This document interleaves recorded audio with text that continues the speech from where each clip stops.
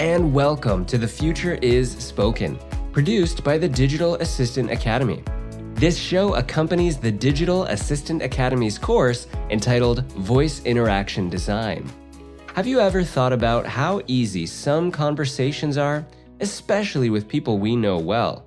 The thing is, there's actually a lot going on behind the scenes when humans have conversations, and each conversation has never been had before.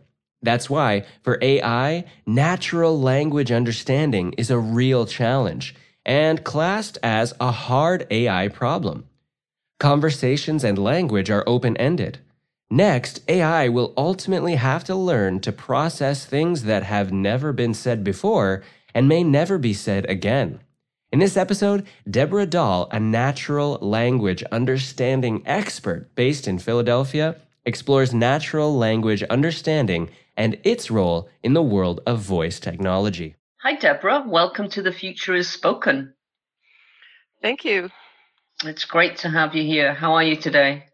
I'm very good, thank you. And how are you?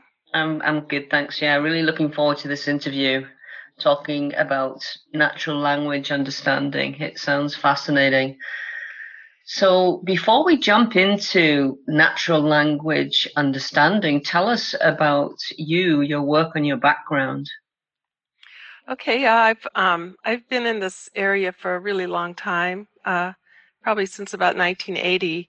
And I've always been interested in language, and I've always been interested in computers. Of course, computers were quite different then, but I still interested in them. And so putting the idea of understanding language along with computers, it's often called computational linguistics. If you're talking about it more from an academic perspective. And so I've always been interested in that. My PhD is in linguistics. And then after I finished school, I began working in natural language understanding at Unisys Corporation. We started out with research. And then as time went by, we decided that practical applications would be more interesting. And so really, I am interested in research, and I've done a lot of it, but to me, the most interesting thing is actually trying to get something to really work and really do a good job. And that sounds really fascinating. And the fact that you've been working with computers for so long, what an interesting perspective you must have. Yeah, it's kind of sobering in a way, because so much of the kinds of things that we can do now are not due to advances in science, but they're due to having faster and more powerful computers. The things that we could never do, in 1985 or so, because they took too long, that's not a problem now. So it's actually really kind of a synergistic cycle where the computers get better, and then the technology catches up, and then the computers get even better. Wow. So the processing speed and I guess to some degree creativity and consumer demand are pushing this forward. That's right. And the other kind of aspect of technology that's moving forward is the speech recognition. So let's say in the 90s, speech recognition was so bad that a lot of the natural language design process was aimed at trying to detect and correct speech recognition errors. So if you think about if you're talking in a environment like a train station or a car moving on the highway, if you're talking to people, it's really hard because you can't understand their speech. And so we kind of had a similar situation when speech recognition was so bad. Now speech recognition is incredible. It's not really the weak link in the chain anymore. But of course, one could say that the understanding of language could be a weak link. I did a bit of reading of your work before I began the interview and noticed that natural language understanding is called a hard AI problem, and it's tough to solve. Do you want to tell us a little bit about that? Yeah, it is a hard problem, and there's a lot of reasons for that. One is that, like the conversation we're having now, this conversation has never been had before, and if we wanted a system to understand it, we would have to have a way of it being able to process things that have never been said before and probably will never be said again. Some of the other AI challenges are things like recognizing a cat. Well, you recognize a lot of cats, and they all have similarities, but language is so much more open-ended. So that's kind of a technical reason why natural language understanding is hard. The other is more of a social or economic reason, which is that we can go pretty far in practical applications without really tackling the super hard problems of natural language understanding. Because if you think about something like a smart speaker, they most of the things that people say to them are pretty routine, and once you can process what time it is or what time is it, that's great. You're handling an awful lot of potential queries, and you don't really have to tackle the hard problems in order to do something practical. I see. So, I mean, as you said earlier, it's the fact that the conversation that you and I are having now, it will probably never be had again. It's not the individual words, but the way we are choosing in our brains to link them together. And there are so many things happening there, me understanding the definition of the words that I use and then thinking about ensuring that you understand my question. Is that where the complexity lies? I think that's part of it. Part of the other aspect of complexity is that we're dealing with an open world where the world is full of things that we both know about because we've been alive, and we know about. If I suddenly start talking about going shopping or trees or what we call technically a different domain, that's not a problem for us. We can remember, the last time we went for a walk in the woods, and I can switch domains like that. It's really difficult for a system to do that. It's trained on a domain, and if you go outside that domain, it just falls apart. Oh, wow. So is the word to use to describe that siloed? Is that the right word? It sounds like it to me. Siloed is a good word for it. Yeah. Yeah. And so I guess it's connecting up these different domains of language to enable it to grow. Is that right? That's right. There's some research on trying to teach systems to understand natural language the same way that a child learns to understand natural language, by sort of relating language to the world. So if you're talking to a 2-year-old, you're going to be doing a lot of pointing and repetition and describing, this is a ball, this is a big ball, this is a big blue ball. And people have really not had that much success with training systems using those kinds of techniques. Yeah, because they don't have the awareness that we have. They don't kind of see and experience life. Yeah. They don't have senses. Yeah. Very limited. Maybe they have a camera and a microphone, but that's not like human vision and hearing. Yeah, exactly. That's fascinating. Anyway, we'll move into natural language understanding. We've touched on it a little bit, but before we proceed any further, would you give us a definition of what natural language understanding, or NLU, is? Well, that's a good question. There's a lot of different ideas or different angles that you could you could talk about for that perspective, but I think the most useful one is, this is the one that I use when I teach natural language understanding. It's taking the natural language, the kind of language that I use between people, and turning that into some kind of a format that a computer can do something with.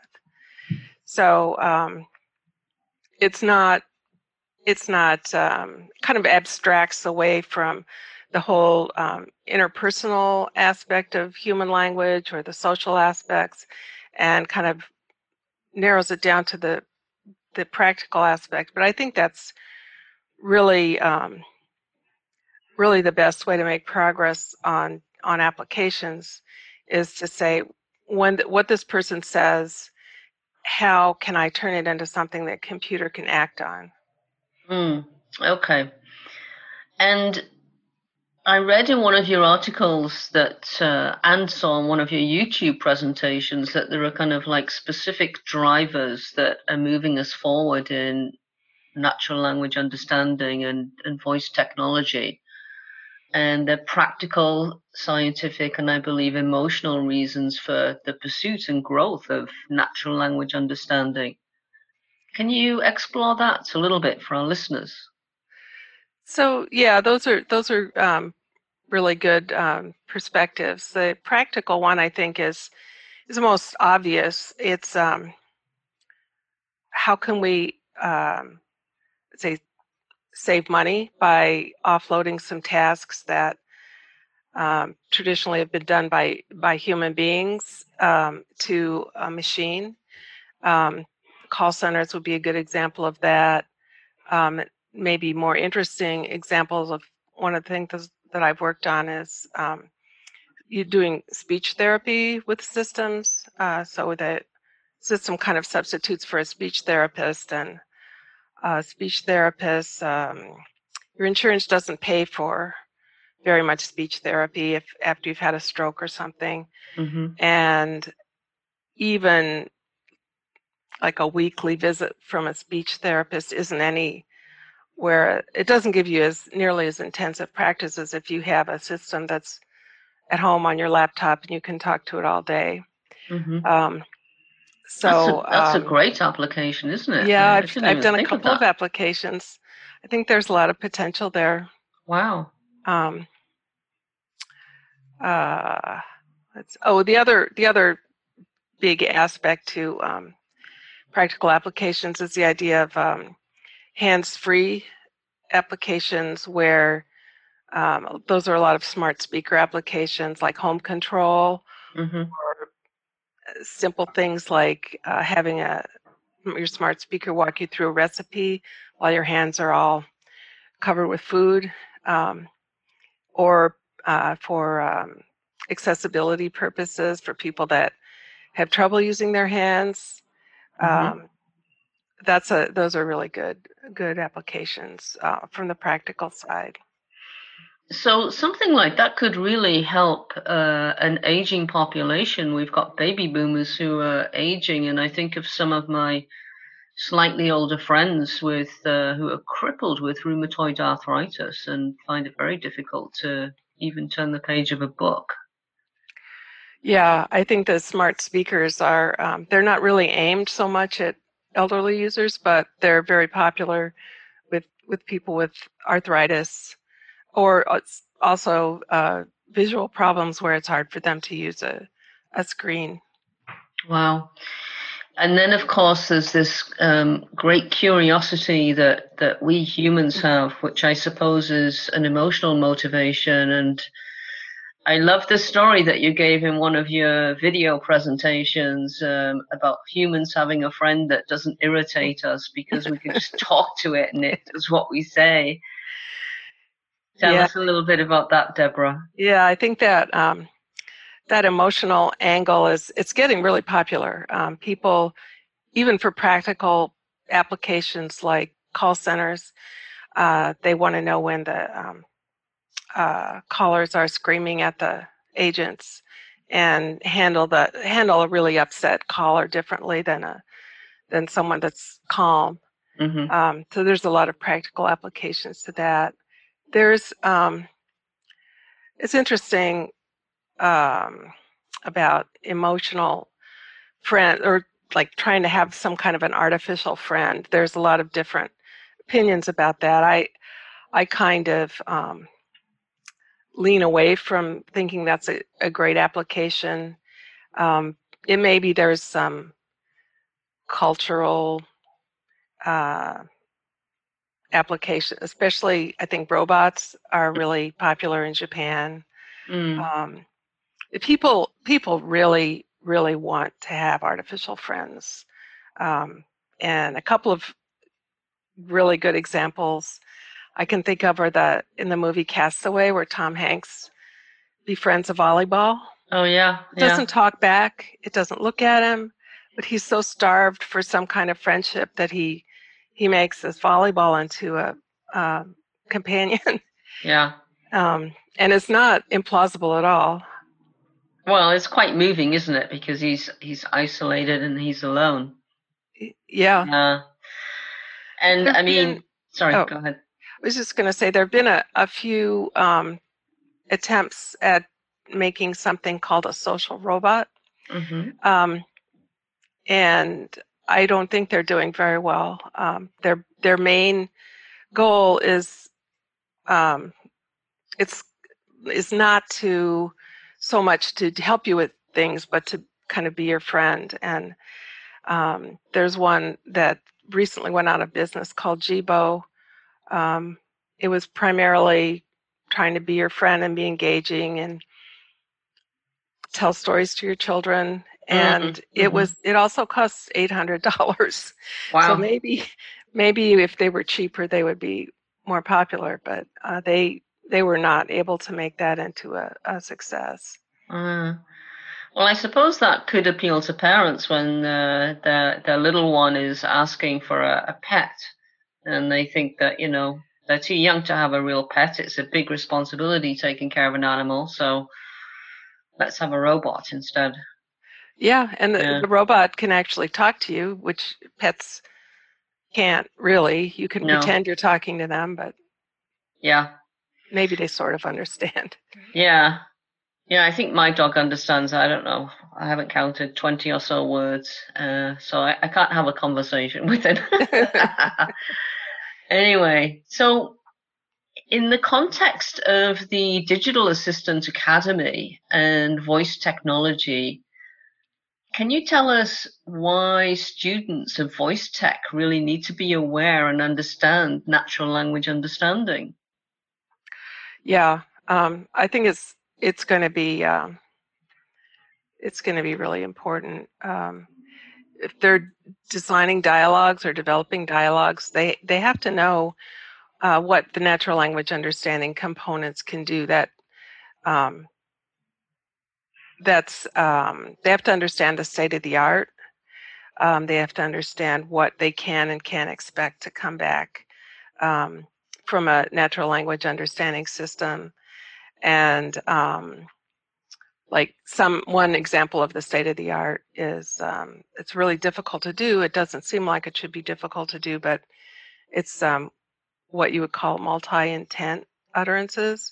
So might be something like maybe you would give, if you had a human personal assistant, you might say something like, can you find out if there's a nearby Thai restaurant, and if there is, make reservations for 4 at 8 o'clock.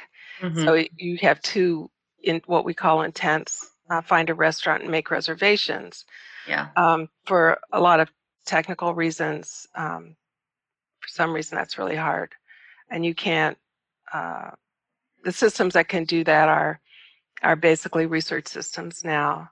So as a voice interaction designer, you have to be aware that you can't do that, and if you try it, you're going to get a lot of errors, user errors, that you have to untangle in the dialogue.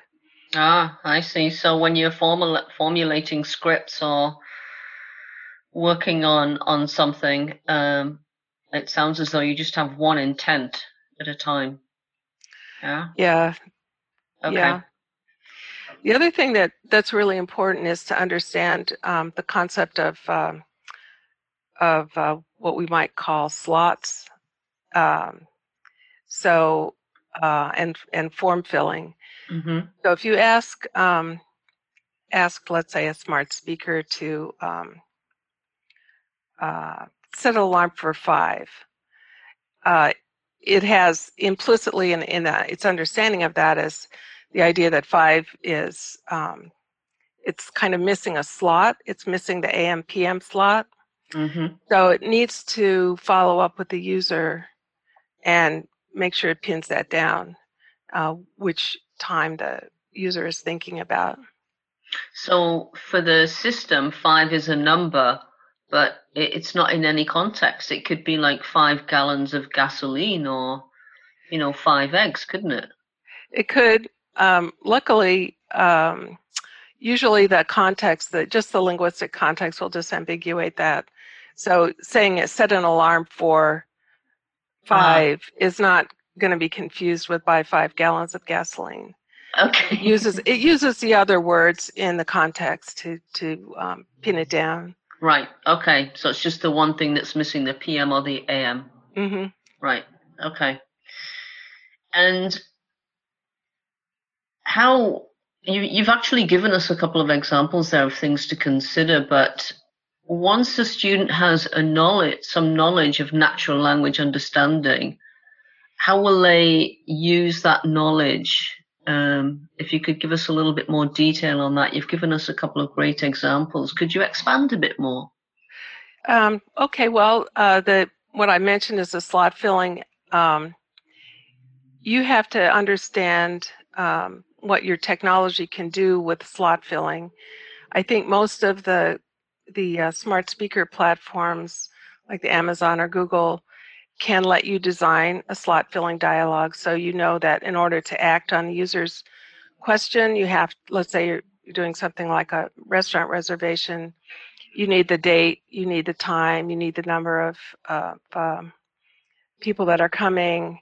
And nowadays, I guess you need to know what their COVID policies are, whether they're open or what kind of distancing they're going to do. And maybe even vegetarian preferences, things like Right, that. right, yeah. Mm-hmm. Yeah, we have 3 vegetarians in our party and 2 meat eaters. Mm-hmm. And then you can design the interaction so that it knows which slots are required and which slots are optional. So your example of the vegetarians is a good example of what is probably an optional slot. So if you're designing that dialogue, you absolutely have to know the time and you have to know the day and the number of people. You can't make a restaurant reservation without that. But you don't need to know if they're vegetarians or not. So that's what we might call a volunteered slot. Mm-hmm. The system doesn't have to go back with the user and explicitly say, do you have any vegetarians in your party?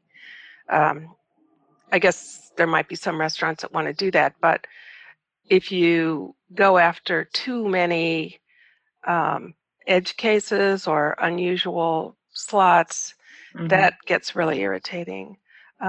So you could say, something really ridiculous might be, how many cars will you be bringing? Because we have a very small parking lot. People don't.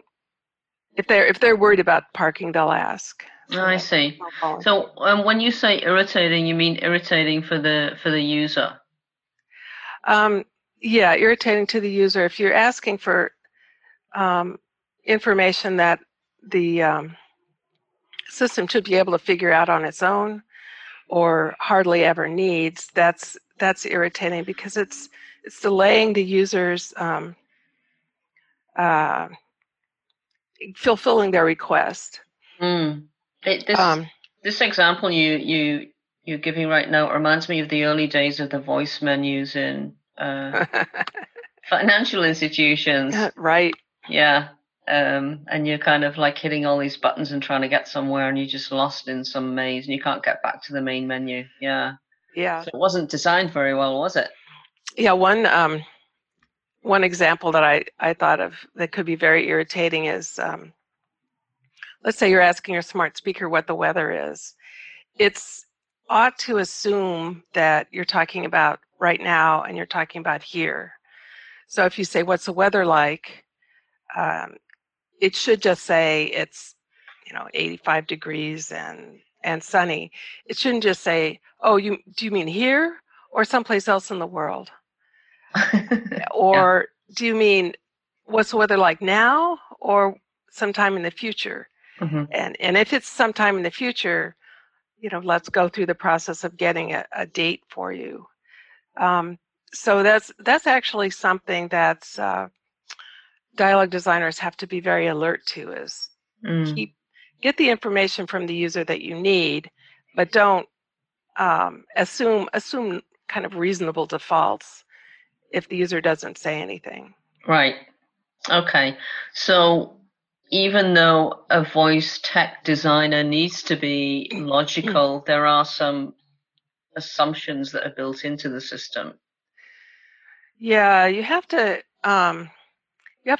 understand that you're talking to a human being that's not necessarily particularly logical. Mm. You have to understand that they have their own goals. They may not really be interested in talking with the system. Mm-hmm. They just want to get their job done, or they might be possibly one of these users that's looking for just a casual conversation with their social robot. Okay, right. Now you've worked in this field for many years, as you mentioned at the beginning of our interview, and you understand the logic that's inherent or necessary to be a good designer. And that's one thing that stood out to me, Deborah, during our conversation. So for someone who's new to voice tech designing, how quickly or how easily is that sense or understanding of the logic? Will it come to them quite quickly? And is it important to be a logical person if you decide to take the Digital Academy Assistant's first course? I think that's a good question. I don't think anyone's ever asked me that before, but I think, of course, you need to be logical, and if you have some maybe moderate familiarity with coding, that's a big plus. But I also think that that understanding the psychology of the users is something that you can really benefit from. My undergraduate degree is actually in psychology, and I use it all the time. Wow. Sorry, go ahead. Oh, I was going to say, you, as a developer, you have to understand that not everybody comes to the application, like I said before, in a logical way or with the same goals that other users might come to the interaction with. And another really important thing that I've learned over many, many years is, this is kind of a business consideration, is it's very hard for the management that's funding your application to understand that everyone that uses the application isn't exactly like them. So if they like an application, that doesn't mean it's a good application. And if you're dealing with something that's talking to you, it's really difficult to withhold your own emotional reaction to that interaction. And so as a developer, you have to work with your management to make sure that they understand the need for data and testing and practical applications, and not rely only on their own sort of gut reaction to an application, because that's not what those millions of users are coming to the application with from the same. They're not coming from the same perspective as you are. Yeah, well, that makes complete sense, because we're unique. We all have our different approaches to how we interact with technology in life and other human beings. So that makes sense. But at the same time, when we're talking about conversation and interaction, I can see how one manager or CEO might say, well, that's not how I would do it. That's not how I would say it. So you need to go back and change it. And that could be Oh, a fatal mistake. that's the bête noire of all dialogue designers and voice interaction Oh, designers is the manager or the marketing guy or someone who's got control of the funding doesn't appreciate your expertise, hmm and it's very hard to. It's something you have to be aware of, and something you have to plan for. hmm So the key point here then is to really do a lot of research and a lot of focus group testing and present that to the people who overseen the project or the budget. Focus group testing is good. Better testing is with live users who are really trying to solve a problem.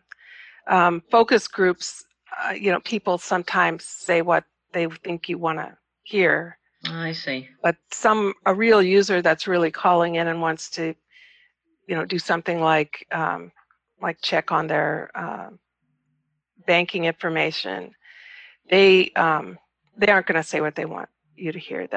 They're going to try to do their job. Mm, exactly. And you'll get real world feedback. Yeah. Yeah. Now, that's really one of the main challenges that students will face in real world scenarios. Can you think of any others, Deborah, that people who begin studying voice technology design, what kind of things could they face in when they're out there working or even running their own business? Well, they certainly have to. I guess this is kind of a corollary of having to make sure that the customers and the managers understand what the process is. But it's also you need to accept your own. You may have biases, and that the only real way of deciding what to proceed is through data and measurement, um, and testing with real users. The data is going to tell you what works and what doesn't work. Now, having said that, it's not just a matter of throwing a dialogue out and hoping for the best. There are a lot of principles, general design principles, like don't make your prompts overly long. Don't try to avoid any kind of ambiguity or confusing prompts. Um, don't assume that every error is a failure on the user's part.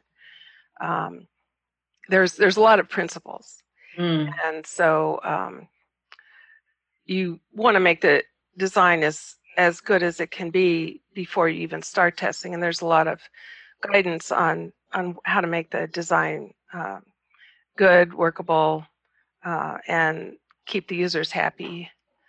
Oh, that's good. So there is a lot of guidance out there, and that will be important for students to look at. Yeah. And I'm really curious to know, because this is such an exciting area. In your view, as an expert and a professional who's worked in this field for quite a few years, how advanced is natural language understanding at the moment, and where do you think it and voice technology could be in, say, 5 to 10 years? Have you got a crystal ball there with you, Deborah? Um, well, I think it's just unbelievably better than it was even 10 years ago, which is largely there's a large component of that's part of the improvements in speech recognition and computing. Also, another big reason for the improvements is the amount of data that there's available now is unbelievable. We have um, the whole internet, and now that we have smart speakers and assistants like Siri, we have a lot of spoken data. So that's that really drives a lot of improvements. But having said that, there's downside in the data-driven or machine learning approach, which is you're going to see the same kind of thing over and over again, and the system will improve to handle things that it's already seen. So it's a little bit difficult. There's kind of a chicken and egg problem. It's a little bit difficult for it to go beyond things that it gets millions of examples of. And so I think there's a whole world of areas where it could be a lot better, but there isn't much motivation to make it better. So one thing that's always, even at the beginning of my career, was an area that was difficult, and it's still difficult, which is handling pronouns. And so if I say something like, "What's the weather like today?" My smart speaker will tell me. But if I say, "What will it be like tomorrow?" it has to figure out what that "it" is. And pronouns are can get a lot more complicated than that. But it's still very difficult. And pronouns are an example of the whole problem of understanding context.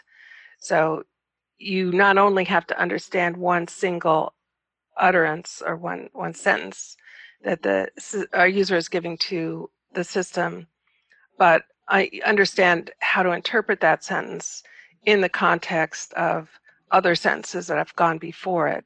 And that's what gives you the information that it refers to the weather.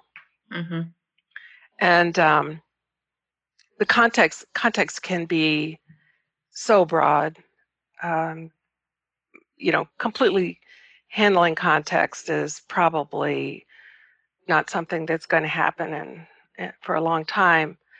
But things that would be really useful are that no one can do now are the context from, let's say, what we were talking about yesterday. So we can't really ask our smart speaker, did we talk about me buying a new lamp yesterday?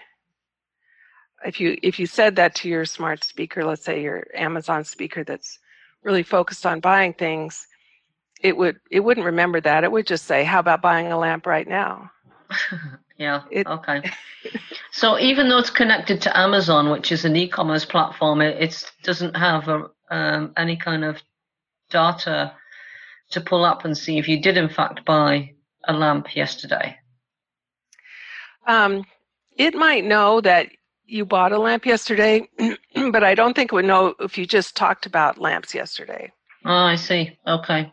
For the same way that the Amazon website knows if you bought a lamp yesterday.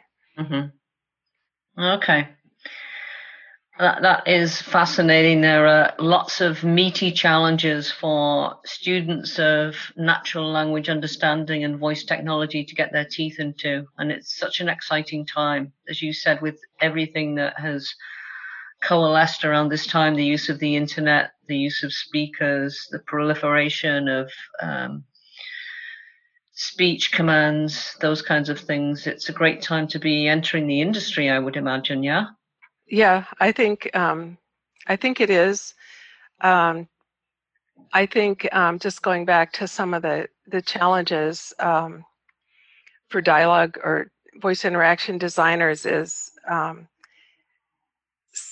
and it kind of goes back to what we were talking about before. Sometimes it's hard for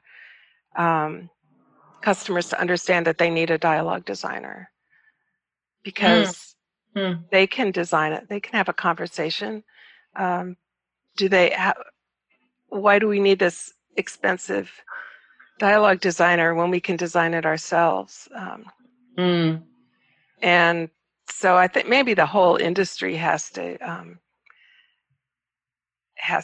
push forward on why this should be a profession, and how much better your applications could be if you have a knowledgeable professional doing the work.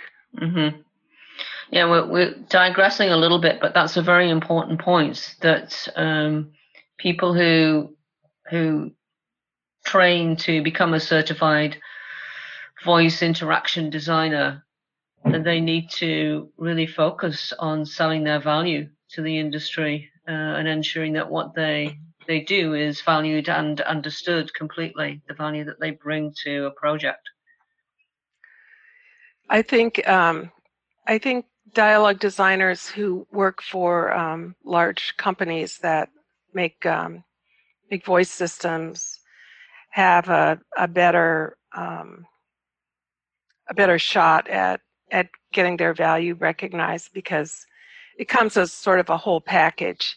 Here's the designer, here's the natural language application developer, here's a speech developer, and they can say, this is, when we do an application, this is the package of skills that we provide.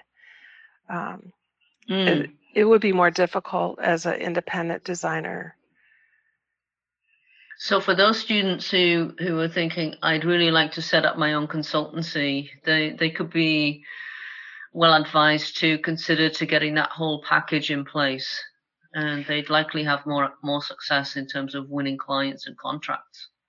I think that's true. I think I would want to get my feet wet by working for either a company that makes the interactive voice response systems, or there's now a few companies that make applications for smart speakers.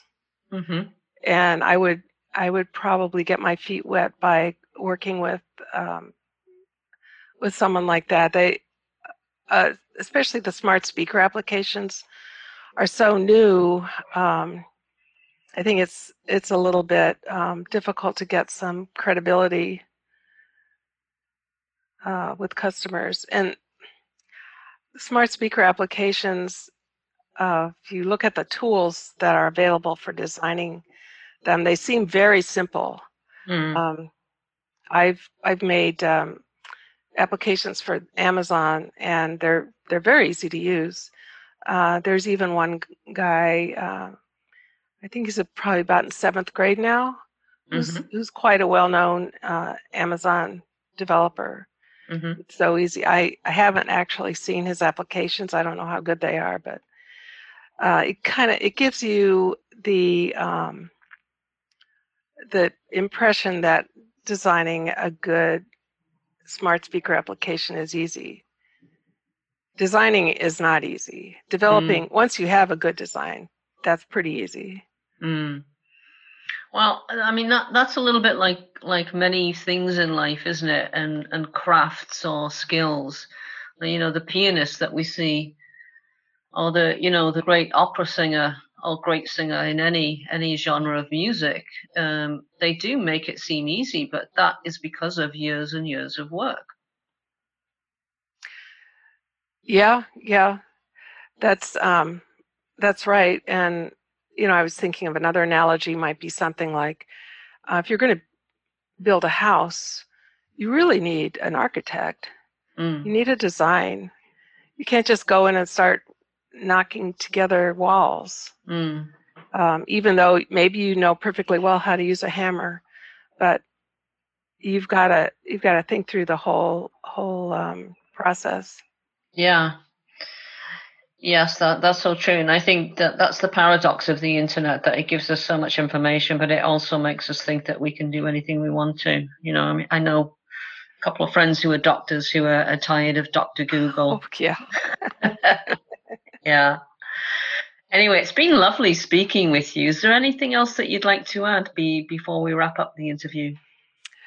Well, I guess one thing that's a little bit, is one of my favorite topics, is a little bit, it's easy to overlook, and that is, how do you, if you want to develop a application, a voice application, where does the knowledge come from that you're going to give to the users?